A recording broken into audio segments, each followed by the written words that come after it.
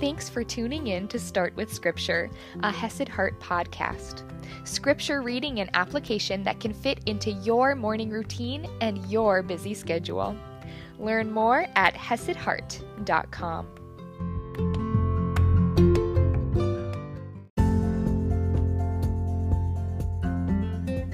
Good morning, my friends, and happy Tuesday. Today we will be wrapping up Matthew chapter 12. So let's dive right into verse 38, reading from the ESV. Then some of the scribes and Pharisees answered Jesus, saying, "Teacher, we wish to see a sign from you." So a quick pause here. This is the scribes and the Pharisees answering Jesus after Jesus had just answered their accusations that he did all these miraculous works by the power of Satan instead of the Holy Spirit. These same people are accusing Jesus of being an agent of evil rather than an agent of God. And now suddenly they are saying, "Teacher, we wish to see a sign from you." What nerve they have to doubt him and question him and slander him and then ask for a sign. Then some of the scribes and Pharisees answered him, saying, "Teacher, we wish to see a sign from you." But he answered them, "An evil and adulterous generation seeks for a sign, but no sign will be given to it except the sign of the prophet Jonah." Now, a quick pause here, just a reminder, Jonah was called to go and share the gospel with the people of Nineveh, this extremely sinful and terrifying group of people, and Jonah did not want to go. He ran away and ended up in the belly of the great fish for 3 days and 3 nights. And then God saved him, and Jonah begrudgingly went to Nineveh. And in Nineveh, this sinful land full of Gentiles and evil people, they actually repented. They actually turned away from their sin toward faith in Christ and the one true God. So with that in mind, let's read this again.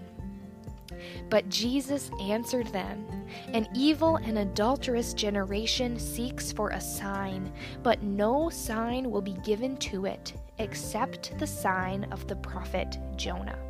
For just as Jonah was 3 days and 3 nights in the belly of the great fish, so will the Son of Man be 3 days and 3 nights in the heart of the earth." On the cross, we know now, after he had died. The men of Nineveh will rise up at the judgment with this generation and condemn it. For they repented at the preaching of Jonah, and behold, something greater than Jonah is here.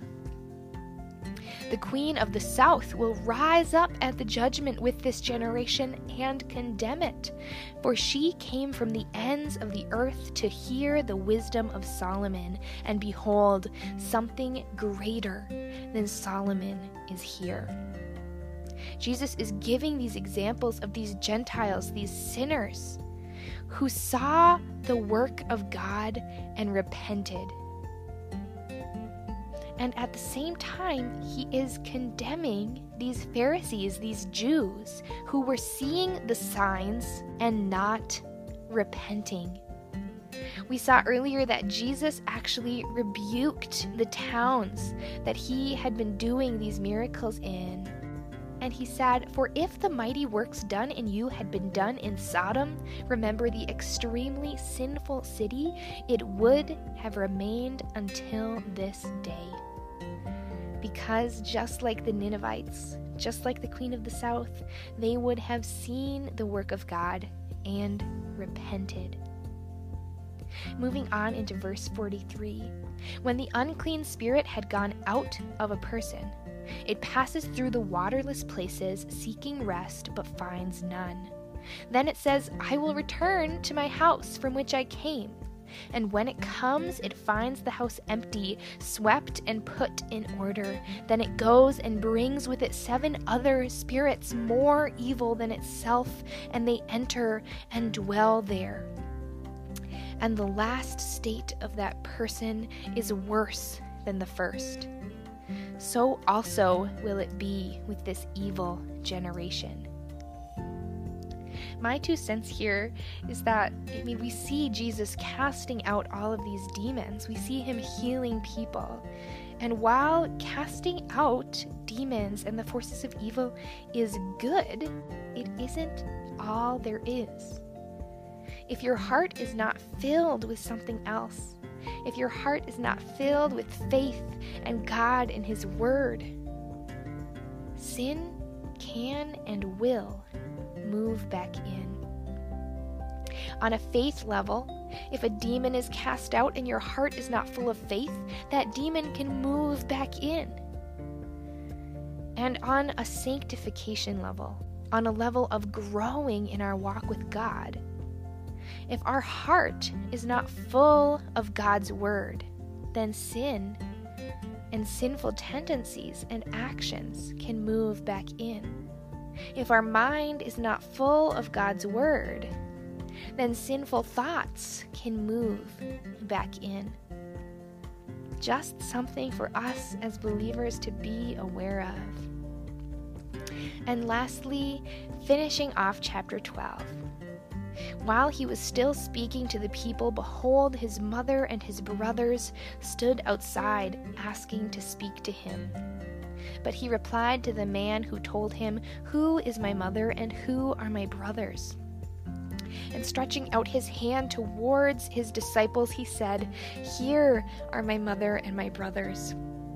For whoever does the will of my Father in heaven is my brother and sister and mother.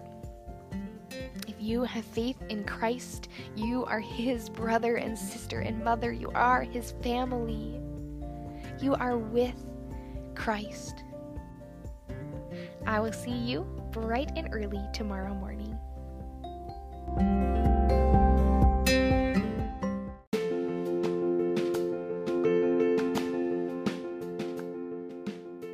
I am so proud of you for starting with Scripture.